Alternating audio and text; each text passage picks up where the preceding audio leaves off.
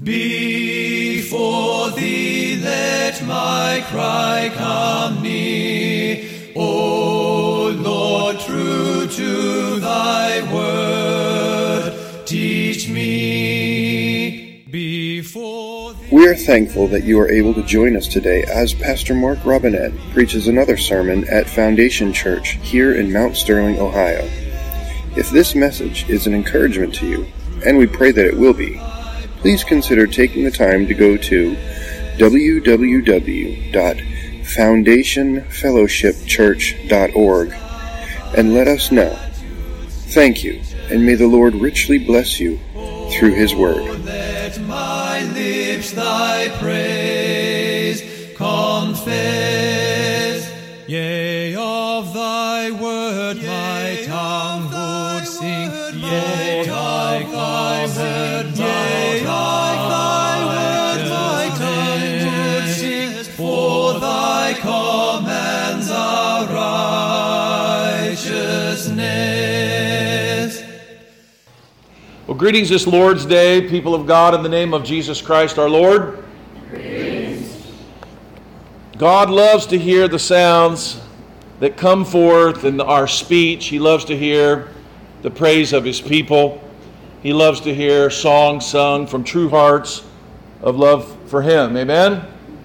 That's why we come into His presence. But we can't fool God if that's not really where our hearts are, right? He knows. The Bible says He knows our very thoughts. Remember what God said about Israel when they praised God with their mouths, but with their hearts they were far from Him. May God give us pure hearts today filled with love for God, and may pure words of love and praise flow from our mouths today. God is calling us to worship Him from Psalm chapter 5. Give ear to my words, O Lord. Consider my meditation. Hearken unto the voice of my cry, my King and my God, for unto thee will I pray. My voice shalt thou hear in the morning. O Lord, in the morning will I direct my prayer, and unto thee will I look up. For thou art not a God that hath pleasure in wickedness, neither shall evil dwell with thee. The foolish shall not stand in thy sight, and thou hatest all the workers of iniquity. Thou shalt destroy them that speak lissing, and the Lord will abhor the bloody and deceitful man.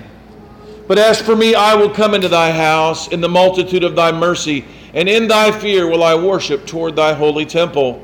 Lead me, O Lord, in thy righteousness because of mine enemies. Make thy way straight before my face. For there is no faithfulness in their mouths. Their inward parts is very wickedness. Their throat is an open sepulchre, and they flatter with the tongue. Destroy them, O God, and let them fall by their own counsels. Cast them out in the multitude of their transgressions, for they have rebelled against thee. But let all those that put their trust in thee rejoice, and let them ever shout for joy, because thou defendest them. Let them also that love thy name be joyful in thee. For the Lord, thou, O Lord, will bless the righteous with favor, and will compass him about with a shield. Amen. Can we say thanks be to God? Thanks be to God. Let us pray. Heavenly Father, you have called your people into your presence today to worship you. And we come today knowing that we are sinners and that we need your forgiveness, and knowing that you indeed are willing and able to forgive us. We come before you hungering and thirsting after righteousness, knowing that you will give us food from heaven. And Lord, we pray today that you would change us, that you would make us more like you. In Christ's name we pray. And all God's people said, Amen. Amen.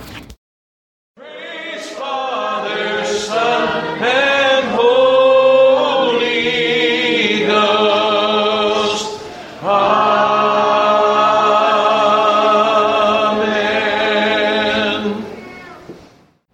Remain standing for just a few more moments as I read for you my text.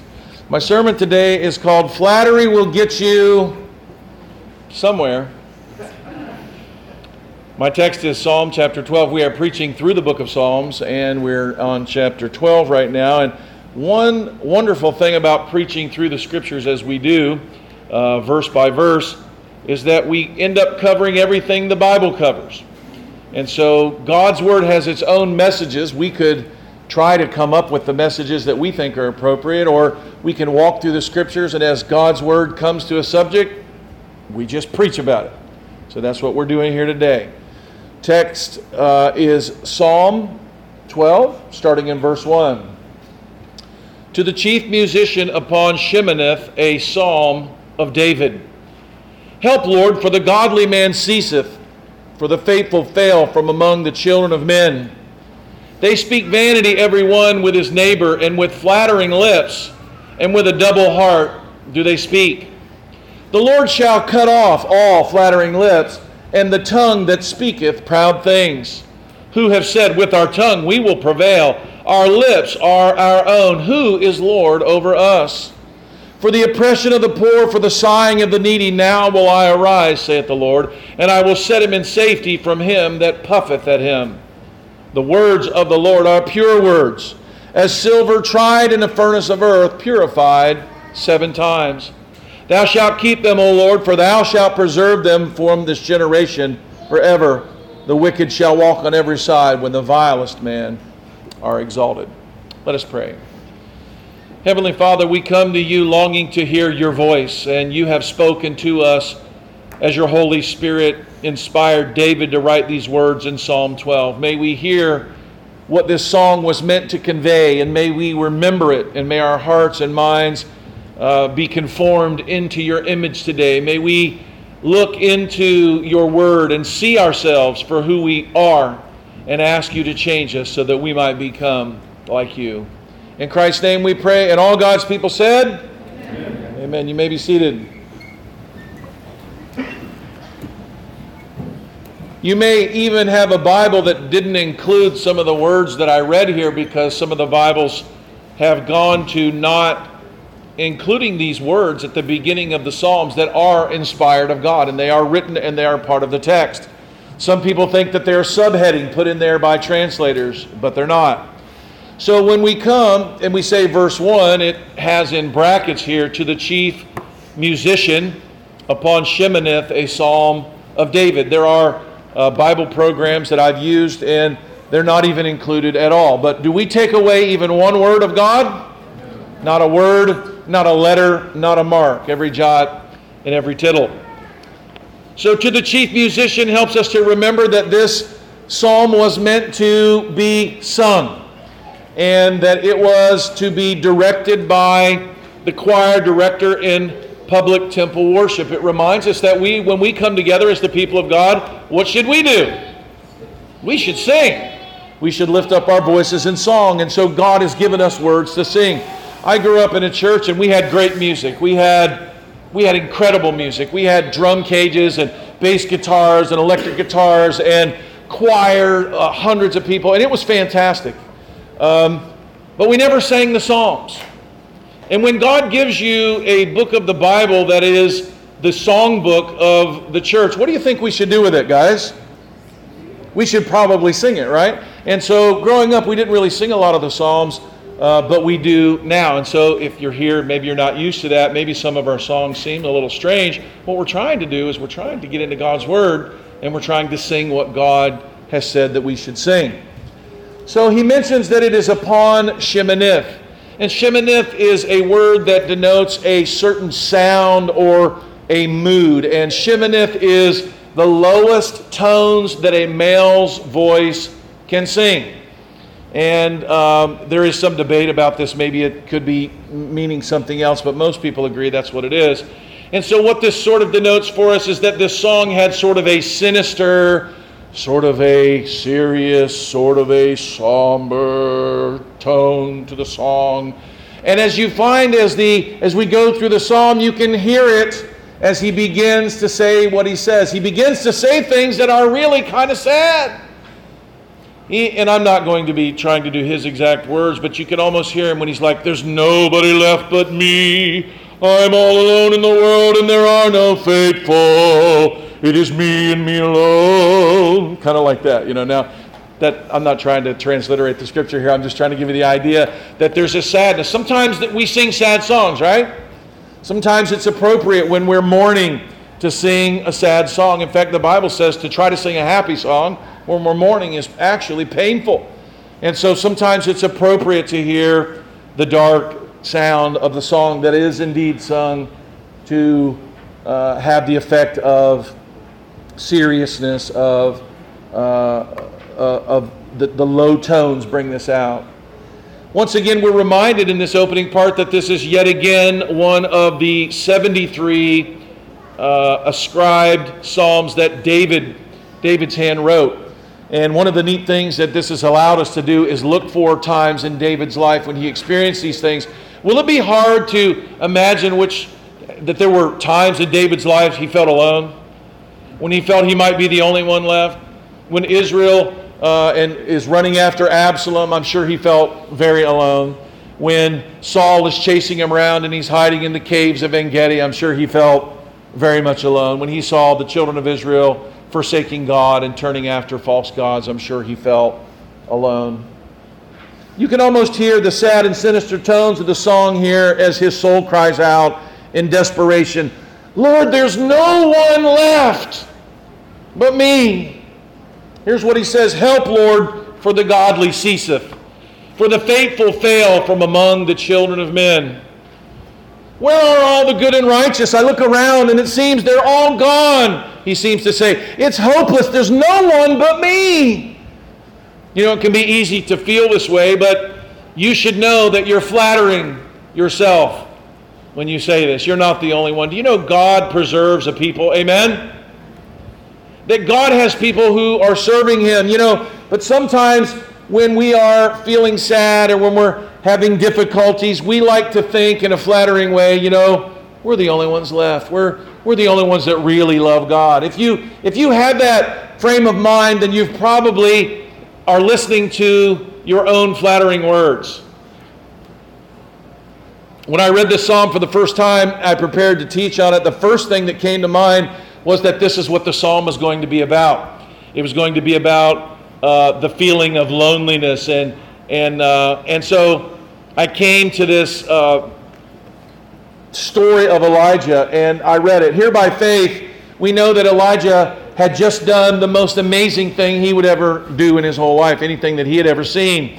He had prayed that it wouldn't rain, and it didn't rain for 3 years. Now that's a long time. In fact, there are people who might say, he prayed that it didn't rain for 3 years.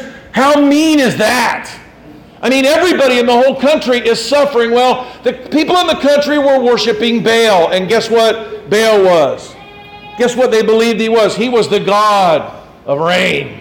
He was the God that brought the rain and brought the goodness to the land. And so when they began to worship Baal, Elijah was like, I'll tell you what, why don't you go ahead and see if Baal can make it rain, because I'm going to pray that my God will make it not rain. And we know that it didn't rain. It didn't rain for 3 years. Israel had not done as God had told them and cast out the other nations of Canaan. Baal was the chief of the Canaanites' pantheon of false gods. He was the god of the rain and the dew, and they believed he controlled it all, and Elijah wanted them to see who really controlled it. I can't imagine living in this horrible time when it seemed the whole nation was given up wholly to idolatry and had forgotten God. It might even seem like that now here in America or in other places of the world. You look around, you watch the news, you see Hollywood, you talk to people, and what do you say? Oh, you know what? They're all ungodly. They're all nasty. Travis, sometimes you might think you're the only one left, right? Everybody else is a bunch of heathens. I look at it, I can't even stand to look at that Facebook because everyone's so ungodly and they're so nasty and everyone doesn't love God. Yeah, that's just what the devil wants you to believe. He wants you to believe you're all by yourself, that you're the lone one out there. Because what happens when you start to feel like you're the only good, godly people? Do you think that brings us to a place of humility or pride? Your flesh will flatter you. You know, you're so strong. You're so capable. You're so godly. You're so holy. And you're like, that's right. Oh, I am. Wow, I look around and everybody's so bad. The Bible says we are not even to do what? To compare ourselves amongst ourselves. So in my subject of flattery, I didn't realize we were getting to flattery when I was hearing this for the first time. I thought this was about loneliness, but we'll get to the rest of this. So Elijah had declared before his great confrontation with the prophets of Baal, you can read it in 1 Kings 18:22. He said, I Even I only am left as the prophet of the Lord. Now, this was not true. But he thought it was. And even in the midst of this great miracle, Jonathan, that God was going to do with him, he was operating on some false premises. When God answers his prayer, as you remember on Mount Carmel, the prophets of Baal, which there are 850 of them, they are dancing and cutting themselves and doing everything. And of course, their God is a false God, so he's not going to answer them, right?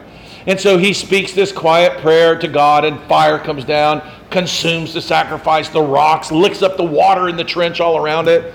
850 false prophets of Baal and Ashtaroth. We know what God did. We know that the prophet told the people, hey, the Lord, he is God. Now go and kill all of these ungodly priests. It's amazing to me. It kind of gives you a picture of the time. 450 of these priests, the Bible tells us, sat at the king's table. Not the king of the Philistines, the king of Israel. I mean, if you ever look at the church today, you can get really discouraged. You can look and see, look, it looks like they all have gone after false gods, and there's none good. It's just us, this little tiny group of people that are faithful to God. But that's really a proud way of thinking, because God will have his holy will. Israel's king Agag was married to the evil queen Jezebel, and she wasn't happy. In fact, after Elijah prayed for it to rain, and it did, Jezebel said, you know what was done to those prophets is going to be done to Elijah. And she swore that oath. Now, I would have thought after this great thing that happened in Elijah's life, he would run from Jezebel, but he does.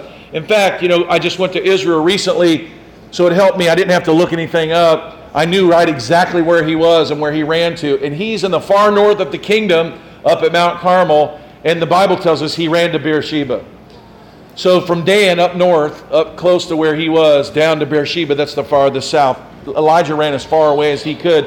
And the Bible says when he got as far away as he could run, he left his servant, and he went a full more day after that by himself. And he went in a cave. He trembled in fear. Faint and near death with fatigue and stress, he sat under a juniper tree, and he asked God to let him die. And he said this again, even I am left, O God, and they seek my life. Now the great prophet of God was false prophesying to himself about his state. I'm it. I'm the only one left in the whole wide world. Lord, just kill me. You ever feel that way, I think some of you do. God made a cake to him, gave him water, which sustained him 40 days as he made his way further south to the Mount of God, to Mount Horeb, where God had given the law of Moses. And instead of going up on top of the mountain, Derek, you know what he does? He goes and gets in a cave. I would have wanted to go on the mountain, maybe. Maybe I'd have been hiding in a deeper cave. Who knows? But God went there in the cave, and you can read about this in 1 Kings 19. And God says, what are you doing in the cave? What are you here for? And he talks to God again here in 1 Kings 19. He said, I have been very jealous for the Lord God of hosts. For the children of Israel have forsaken thy covenant. They have thrown down thine honors, and they have slain thy prophets with the sword. And I, even I, only am left, and they seek my life to take it away. God was king to Elijah and brought him out. He was kind to Elijah, and he brought him out of the cave, and he took him up on the mountain. Sometimes that's what God needs to do to us, is get us out of our false ideas and bring us out on the top. And if you remember this story, it's an amazing thing. God's word he says, the Lord passed by Elijah, and a strong wind rent the mountains, and it broke the mountains in pieces. There was this horrible earthquake. It was like the rocks that God had devoured at the sacrifice, Steve. He tears them up. He busts them in pieces. But the Bible tells us the Lord was not in the wind. And then there was an earthquake, and again, the Lord was not in the earthquake. And then after the earthquake, there was a fire. I'm sure the fire reminded Elijah of the fire that had come down on Mount Carmel just a few days before. But then there was a still small voice. And I could preach on this all day, which I'm not going to, but where was God? Was he in the earthquake? Was he in the fire? Was he in all that? No, he wasn't. Where was he? He was in the still small voice. Many times we think we need to see some great demonstration of God's power, but those are really just for us. God doesn't need those. He said, I've been jealous for the Lord of hosts. The children of Israel have done these things. I'm the only one left. But you know what God reminded him that day? In verse 18 of that chapter, he said, I have 7,000 in Israel. Now, 1 in 7,000, Sam, what do you think? A little bit different in the what he was thinking there was left? 1 or 7,000, there's a little bit difference, right? So even though you were homeschooled, you could do the math, right? 1 is less than 7,000. Yet have I left me 7,000 in Israel, all the knees of which have not bowed to Baal, and every mouth which have not kissed him. Elijah's point of view was way off. He was a wise man in some respects. He was a man of God in some respects, but here he believed his own flattering lips that he was the only one left. He was fearful and pessimistic because he had begun really to rely on his own strength and think that things were done in his own strength. Now, I don't know what you need today from this part of verse 1 here in the psalm, but some of you might need to be reminded that you're not alone, that God is at work, that God has been at work, that in fact everything that happens to you according to God's word happens to you because it's part of God's plan. All things work together for good to them that love God. This was a good day in the day of Elijah the prophet. He needed to know and he needed to be reminded that although God did great things through him, that God didn't need him either. Sometimes we think it all depends on us, and we need to be reminded that God in his kindness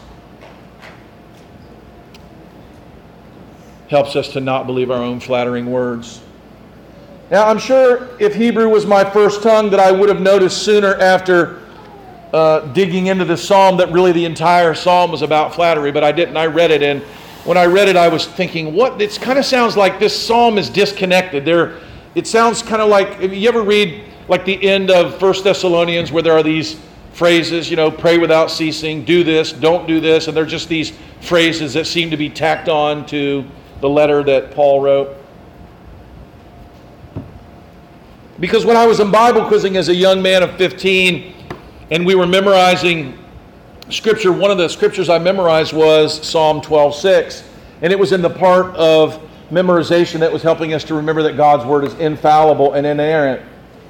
And so I had known verse 6, and I'd kind of thought that when I read Psalm 12, it would be a psalm about the purity and the beauty of God's Word, because Psalm 12:6 says, the words of the Lord are pure words, as silver tried in a furnace of earth, purified 7 times. And that can actually be a proof text people will use to say, see, God's Word is inerrant and God's Word is infallible. And although that is so, that's not what is being said here in Psalm 12. That's not the context. That's not the point of saying it. Because what is flattery but a lie? And what are God's words but true? Amen? And so we'll get to it first. As I said at first glance, it seems like that phrase, Psalm 12, didn't go with it, but it does. And after reading and praying and studying, it seemed to be a contrast between the words of praise and encouragement and the perversion of flattery. Now, good people of God, beware of flattery from your own lips as well as from the lips of others. Flattery will get you somewhere, but it's not going to get you where you want to be. How many are familiar with the term flattery will get you? Some people say, yeah, I knew some of you would say it. Flattery will get you nowhere. And some people say flattery will get you everything, right? Or everywhere, whatever you want. Because both of those statements are true. In the short term, flattery is a tool that's very useful to manipulate others and get what you want. In another, in the long term, and in the picture of what God is doing, what gains you seemingly achieve by flattery are very short-lived. And with God, flattery will indeed get you something, but you'll be sorry for what you get. God hates flattery. Everybody say, God hates flattery. Now you might say, come on, Pastor Mark, in all the years that you've been pastor, you've never brought this up one time. You've never even talked about this. Well, I'm thankful I'm preaching through the Psalms. So flattery is when someone, now how many of you think you know what flattery is? You can raise your hand. I mean, it's kind of it's not a word a lot of people use today, but when flattery is when is when someone says something to you that may or may not be true, but they say it for the purpose of manipulating you. It can be used, the word flattery can be used harmlessly, in a conversation. Like, I tell my wife, oh, you look so lovely and beautiful, and she's like, hey, don't flatter me, you can sort of use it harmlessly. But the kind of flattery we're talking about is not harmless. In fact, the Bible speaks against it over and over and over again. And I'm just going to kind of unpack a little bit of this for us today. So, flattery, as it is defined in Hebrew, is when someone uses seemingly kind and encouraging words, true or not, in an effort to get someone under your control to get what you want out of them.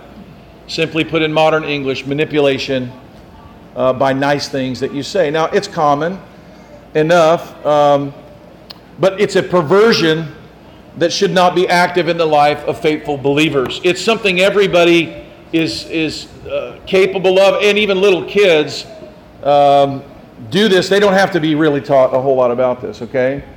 So now, I do want to point, before I jump into this, I don't want you to confuse me today. I'm not saying that if you see that someone is a flatterer or that they flatter people, that they're evil and that they're unsaved and we ought to throw them out of the church. That's not where this is going. The Bible tells us that we are the people of God, so we should act like what? We should act like the people of God, not like heathens. And heathens are really, really good at flattery. In fact, if you've ever met a salesman, as a rule, he's pretty much a flatterer. You talk to him and you think, man, he really likes me, and wow, he thinks my house is nice, and he thinks he likes my clothes, he's interested in me, he cares about me, wow, only to find out, bam, and the hammer comes down, he really just wants something from you, okay? As a man of God, one of my most important jobs is to help us understand how we, as children of God, end up walking like heathens, and we need to quit doing it, okay? So that's here what I'm trying to do. Now, in Ephesians chapter 4, I'll give you the scripture that teaches this. It says, in verse 17 of Ephesians 4, "This I say therefore, and testify in the Lord, that you henceforth walk not as the Gentiles walk in the vanity of their mind, having their understanding darkened, being alienated from the life of God through the ignorance that is in them because of the blindness of their heart. They're past feeling. They've given themselves over to lasciviousness to work all uncleanness and greediness. But you have not so learned Christ. If so be that you have heard him, have been taught by him, as the truth is in Jesus, you need to put off the former conversation, the old man, which is corrupt according to the deceitful lusts, and be renewed in the spirit of your mind, and that you put on the new man, which is created in God in righteousness and true holiness." We talked a few weeks ago about killing the king, the pride of life. Well, here's one way to deal a death blow to him, and that is to cut flattery out of your life and quit using it in your home and quit using it in the church. One part of this holy life that God has called us to is not to use flattery. You might hear the sermon and recognize this in yourself or your mother or your father or your brother, but that won't make any of you evil. What it will mean is that you need to ask God to help you to repent, to break the destructive habit in this way of life, and bring the goodness of God into this part of your life. When I was trying to explain this to my kids, which sometimes I do, I go through this sermon with my kids before I preach it oftentimes, there was a lot of confusion. They're like, you mean we can't say nice things about people? We're not allowed to tell somebody that, hey, I liked your sermon, or hey, you look nice? Oh, no, absolutely not. In fact, that's what makes flattery so bad. Because when people say good things, but half the people are flattering, you don't know whether anybody means what they're saying to begin with. Flattery pollutes the church by causing us to not understand what people really are meaning and what they really want. It's okay when the salesman does it, but when the guy in your church does it to you, or when your mom does it to you, that's a whole nother thing. Flattery is ungodly, and this is clear in Scripture. One of the most destructive things about it, as I said, it's a fly in the ointment of relationships, and they see us and they take the lovely things in our midst and they fill them with clouds of doubt. Flattery is perversion of one of the most beautiful things in the church, and it's the power of our words to help and to heal one another, to encourage, to stir up faith, to offer words of encouragement. Ashley, are they not? And I ask you because Ashley sent us a letter this week, and after I read that letter, you know what it did? It did just what you wanted it to do. It made me feel great encouragement, made my wife feel encouragement. We read it, and we were just like, oh, thank God. Thank God that you took the time to write the note. But what happens is when these things get perverted, it really, really, really is confusing. And you go, wonder what Ashley really wants, right? Why would she say something so nice? Well, I believe Ashley was sincere, and I appreciate that. To be able to use our lips and our words as instruments of life, this is when we see the power of life in our tongues. James tells us about as he admonishes us to yield our tongue to God. Flattery takes the good and lovely things and twists it for its own advantage, and in doing so waters down the currency of our valuable words to one another. It's one of those things very evident in the lives of little children and makes it an easy example of what is to be avoided. But the deal is that when it grows up, it's a whole lot more subtle. Your little one comes up to you and they say, Amy, or they say Mommy to Amy, and they say, you're so pretty, and I love the food that you cook for me, and thank you so, and like, what are you feeling at this point? Wow, man, I've raised a good kid, you know, and they really love me, and they really appreciate me, and you're feeling good until they go, can I have a quarter? You guys ever had this experience? Yeah, Heath has had this experience. Now, Heath's kids and my kids, apparently the only ones that have this talent from birth, you know. They come up, and we were visiting Dr. Halinga and for our reading thing, and one of our kids says, oh, I love Dr. Halinga. She's so wonderful. And I was feeling good about it, and Dr. Halinga goes, they know I have a candy machine, Mark, so don't get too worked up about it, you know. And so, do you guys, I mean, I may be more sensitive than you, but when you find out, Lord, that this has happened to you, to one of your kids, aren't you like, oh, man, right? I remember this happened to Luke. He met somebody, and he was telling me what a wonderful person and how much they cared about him. And I'm like, Luke, be prepared, brother. I said, I think the day's going to come when he wants you to sign on the dotted line or sell something to you. And Luke is a genuine person, and he's like, what do you mean? I'm like, Luke, I'm not saying I know for sure, but just watch out. And that's what the Bible says. When people come up to you and they talk and you go, oh, you're just this, and oh, you're that, and oh, you're so this, and what we want to do is go, that's right.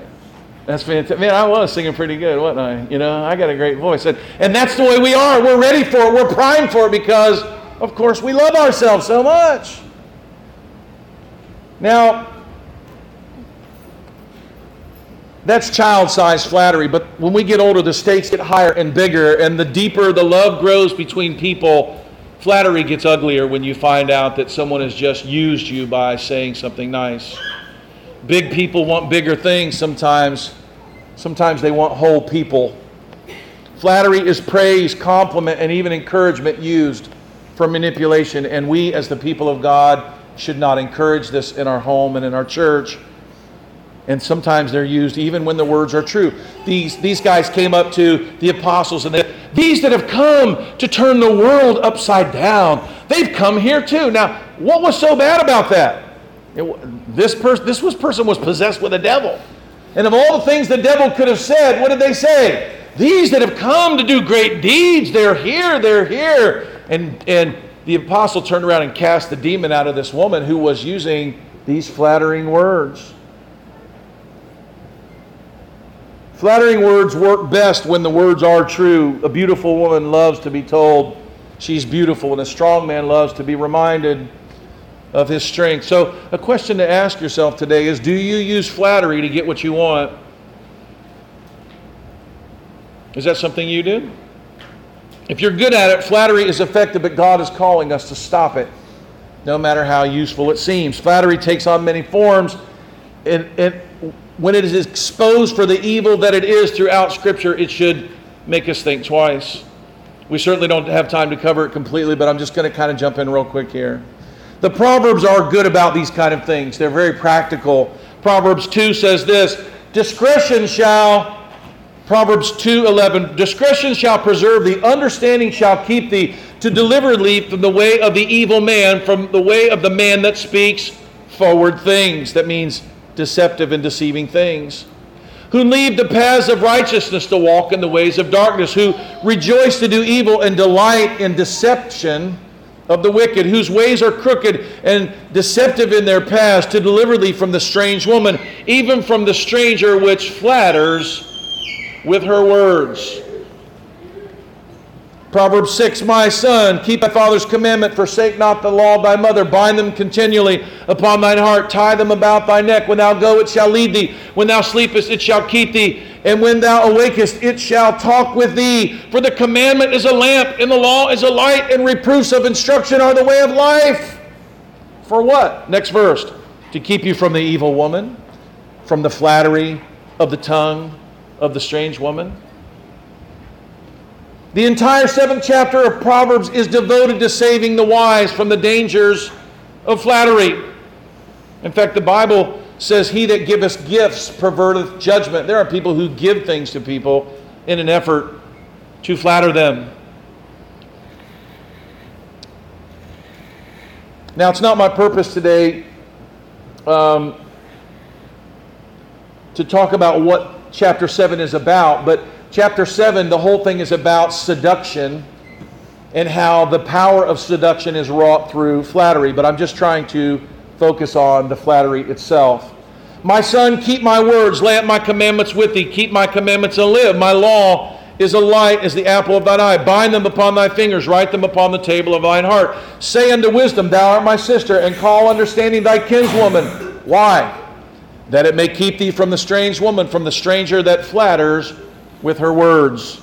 See here how getting wisdom and understanding from God's word saves us from the evil purposes of those that flatter us. Ephesians tells us we should grow up and not be tossed to and fro from here to there like children. Children are very easily flattered. If you want to get your way with a little child, tell him how smart he is and tell him how good he is. And if it isn't true, you're flattering them. Most of the rest of chapter 7 unveils the seductive nature of flattery and how easily it can overpower men, foolish men. The main message is stay away from flattering words. They will draw you into doing unthinkable things. They will ruin your life, and they will even get you killed. Flattery is no light thing. It's dangerous. If you condition your children to be flattered, the world will flatter them, and they will do a better job than you. And so if you need to manipulate your children by flattering them and saying things about them in order to get them to do what you want them to do, you're training them in the ways of evil. So don't do it. Our lips ought to be used for words of life for one another. Amen? Proverbs 7 ends with a sad picture of what happens when we don't do as Joseph did and run from the hold of flattery. If you remember the woman who wanted Joseph, she told him what a wonderful guy he was and how much she wanted him. With her much fair speech, she caused him to yield, it says. With the flattering of her lips, she forced him. He goes after her straightway as an ox goeth to the slaughter, or as a fool to the correction of the stocks. Proverbs 29, a man that flatters his neighbor spreads a net for his feet. Proverbs 26:28, a lying tongue hates those it hurts, and a flattering mouth works ruin. One of the reasons as people of God we shouldn't flatter is what happens when we begin to be able to manipulate people through our flattering words. We will start to hate them. It is something that happens. We will see that they're easily turned, that they're people of low character, that they're foolish, and that their love of us can easily be turned based on how we use these words. A lying tongue hates those it hurts, and a flattering mouth works ruin. We read in Mark chapter 12 about how they were flattering Jesus. Did you hear it? They came to him and they're like, "Oh, teacher, wonderful teacher." Now, was Jesus a wonderful teacher? He was the Son of God. "Oh, we know that you speak the truth." Did Jesus speak the truth? Yes, he did. But what did he know about them? Matthew's account of this in Matthew 22 It says, then went the Pharisees and took counsel how they might entangle him in his talk.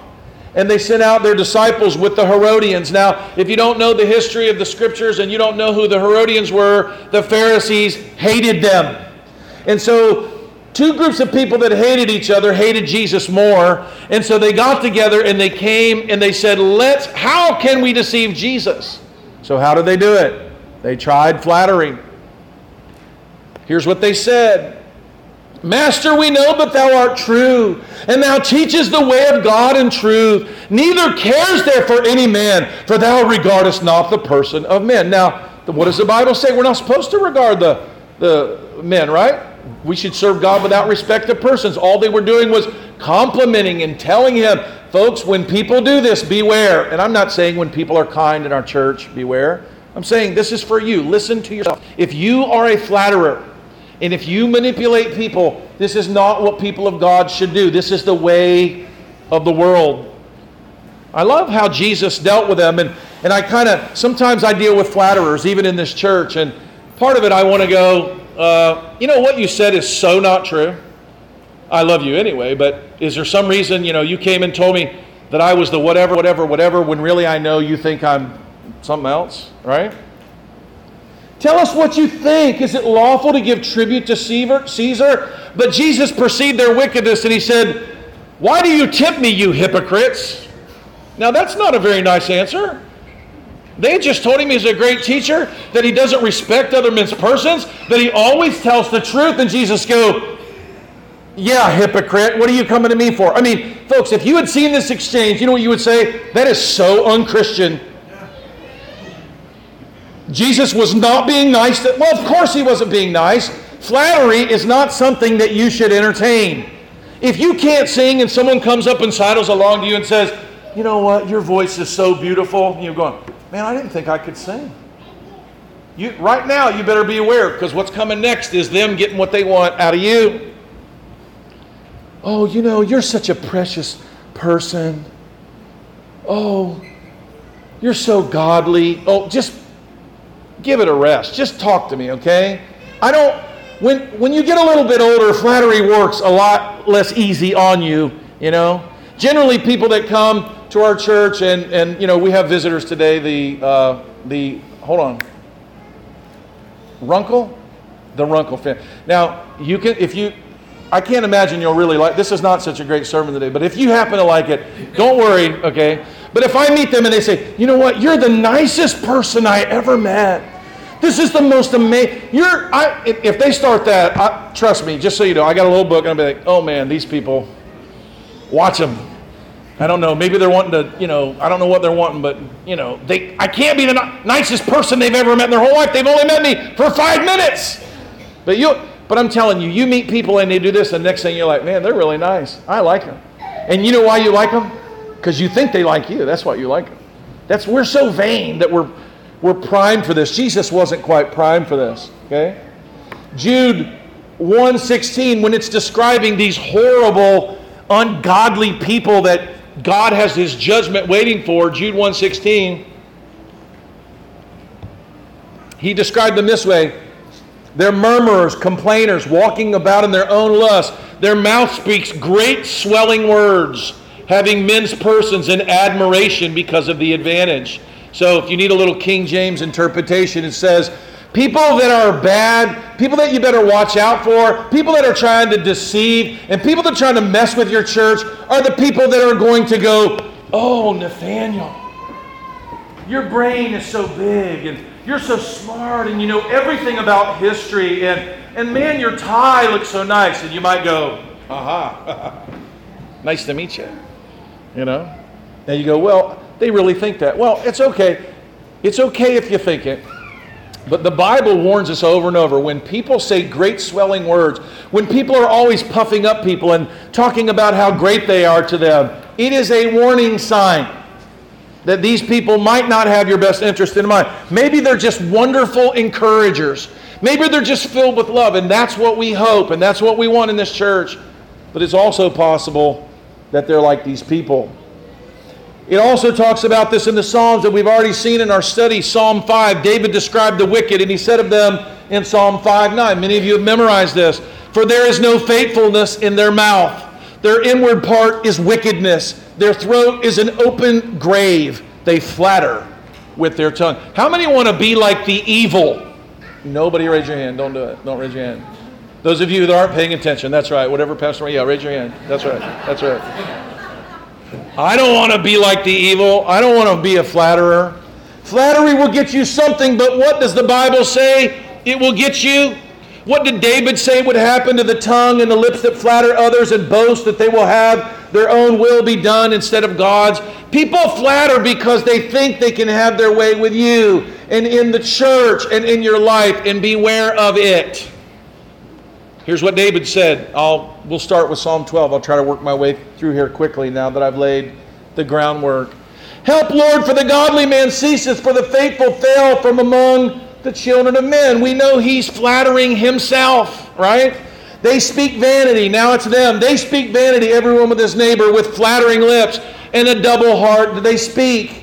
What's amazing here about flattery is that flattery attracts flattery. Did you know this? You may see this. You may find a pocket of flatterers in the church, and you will find them because they like to get together and they like to go, oh, Jonathan, you're so nice. And Jonathan goes, oh, Pastor Mark, you're so nice. And then I go, oh, but you're so smart. And they said, oh, you're so smart. And flatterers, they attract flatterers because they like it. They kind of group and they kind of click together. Now, Jonathan, keep telling me nice things because I know you mean it when you say it. All right? Definitely not flattering. But flattering lips, and there's this whole thing, and I could do a whole hour podcast if you're interested to learn more about this later, but there is a whole psychology and a thing to it.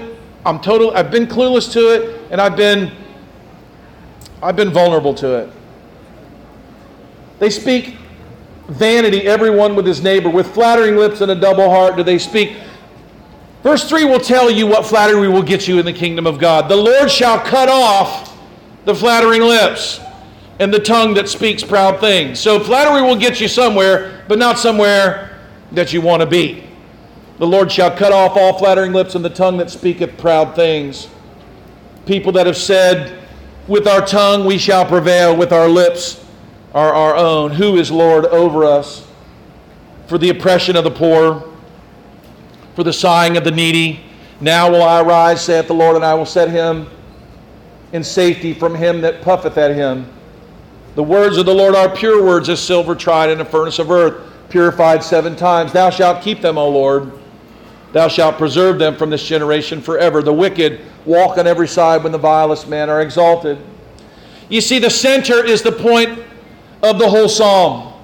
It's found in verses 6 and 7. Man's words are not pure. Everybody say, man's words are not pure. Even the ones he speaks to himself. He flatters himself. He flatters others. He uses his speech to manipulate, but that's not what we're supposed to use our mouths for. One might think even to say he's the only one left, but he flatters himself. God always preserves a remnant for himself. The Bible says that that the gates of hell shall not prevail, that he will build his church, that he will have his holy will. Don't think it's all about you. His purpose will not fail to ripen. They always come to pass. He's not weak and dependent on us for his success. He's great and greatly to be praised. Others pervert godly speech by flattering words, leaving doubt among God's people of their motives. Kind, encouraging words now are suspect, but God's word, beloved, God's words are pure. God does not flatter us. All of his words can be fully trusted, and they're pure. This fact should draw our hearts to know his word. Brother Travis is memorizing Romans chapter 1, right? And some other things. And as he goes to learn the word of God, he should say, that's the word I can trust. I may not be sure if Mark is complimenting me or trying to manipulate me or I don't know what. But you know what? If we could eradicate this from our church, we wouldn't have to worry about that. So help me with that. The words of the Lord are pure words, as silver tried in a furnace of earth, purified 7 times. Thou shalt keep them, O Lord, and thou shalt preserve them from this generation. For what? His words. For thousands of years, God has kept His word for us. He has preserved them for His people.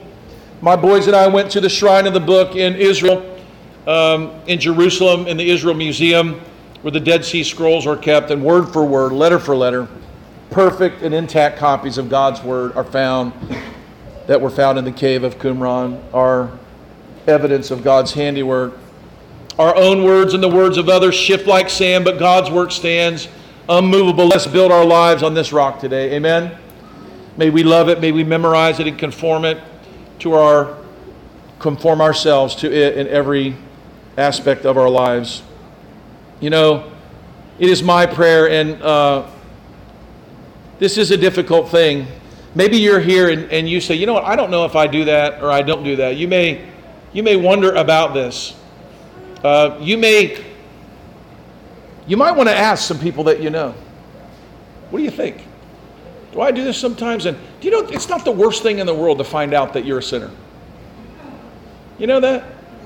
It's all right. If Brother Steve goes, Pastor Mark, you flattered the pants off of me the other day. I mean, you know, whatever. We can encourage each other and help each other. It's not the worst thing in the world to find out we need to be changed. Our pride of life doesn't like it, as we talked about a few weeks ago. The pride of life can't stand it. What do you mean you're going to tell me? I'm pastor. I'm important. I'm godly. Don't talk to me like that. No, God says that we're to submit to one another in the fear of the Lord, that we are to contend together for the faith, that we're to help each other because we need it. And one of the ways that we can help each other, and I believe that's why God brought us to this psalm, is that we need to make sure that our words are true. We need to make sure that we are not flatterers, that we have not taught our children or employed it ourselves that somehow flattery is a good thing. We're not doing this on a regular basis. Ask God to help us, amen? To remove this from our church. I know we have visitors today. This is more like a sermon we would preach when there weren't any, but we never can tell when folks might show up. So please, let me read the psalm for you one more time. Hear the word of the Lord from Psalm 12. To the chief musician upon Sheminith, the psalm of David, help us, Lord. For the godly man ceaseth, for the faithful fail from among the children of men. They speak vanity, everyone with his neighbor, with flattering lips, and with a double heart do they speak. The Lord shall cut off the flattering lips and the tongue that speaks proud things, who have said of themselves, with our tongue we will prevail. Our lips are our own. Who is Lord over us? For the oppression of the poor, for the sighing of the needy, now will I arise, saith the Lord, and I will set him in safety that puffeth at him. The words of the Lord are pure words, as silver tried in a furnace of earth, purified 7 times. The Lord shall keep them, O Lord. Thou shalt preserve them for this generation. The wicked walk on every side when the vilest men are exalted. Let us pray.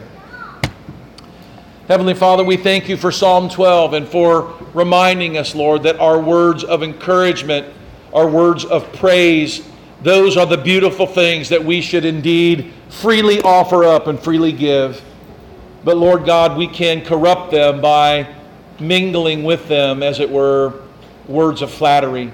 May our words be true to each other, for as your word said, the wounds of a friend are faithful, but even the compliments of the wicked, even the true things they say are corrupt and ungodly. Lord, we pray, Lord, today that we would be friends to one another, that we would be true to one another, that we would not condition ourselves to need the praise of men, that we would only seek your favor, Lord, and that we would seek to be conformed into your image. In Christ's name we pray. And all God's people said, amen.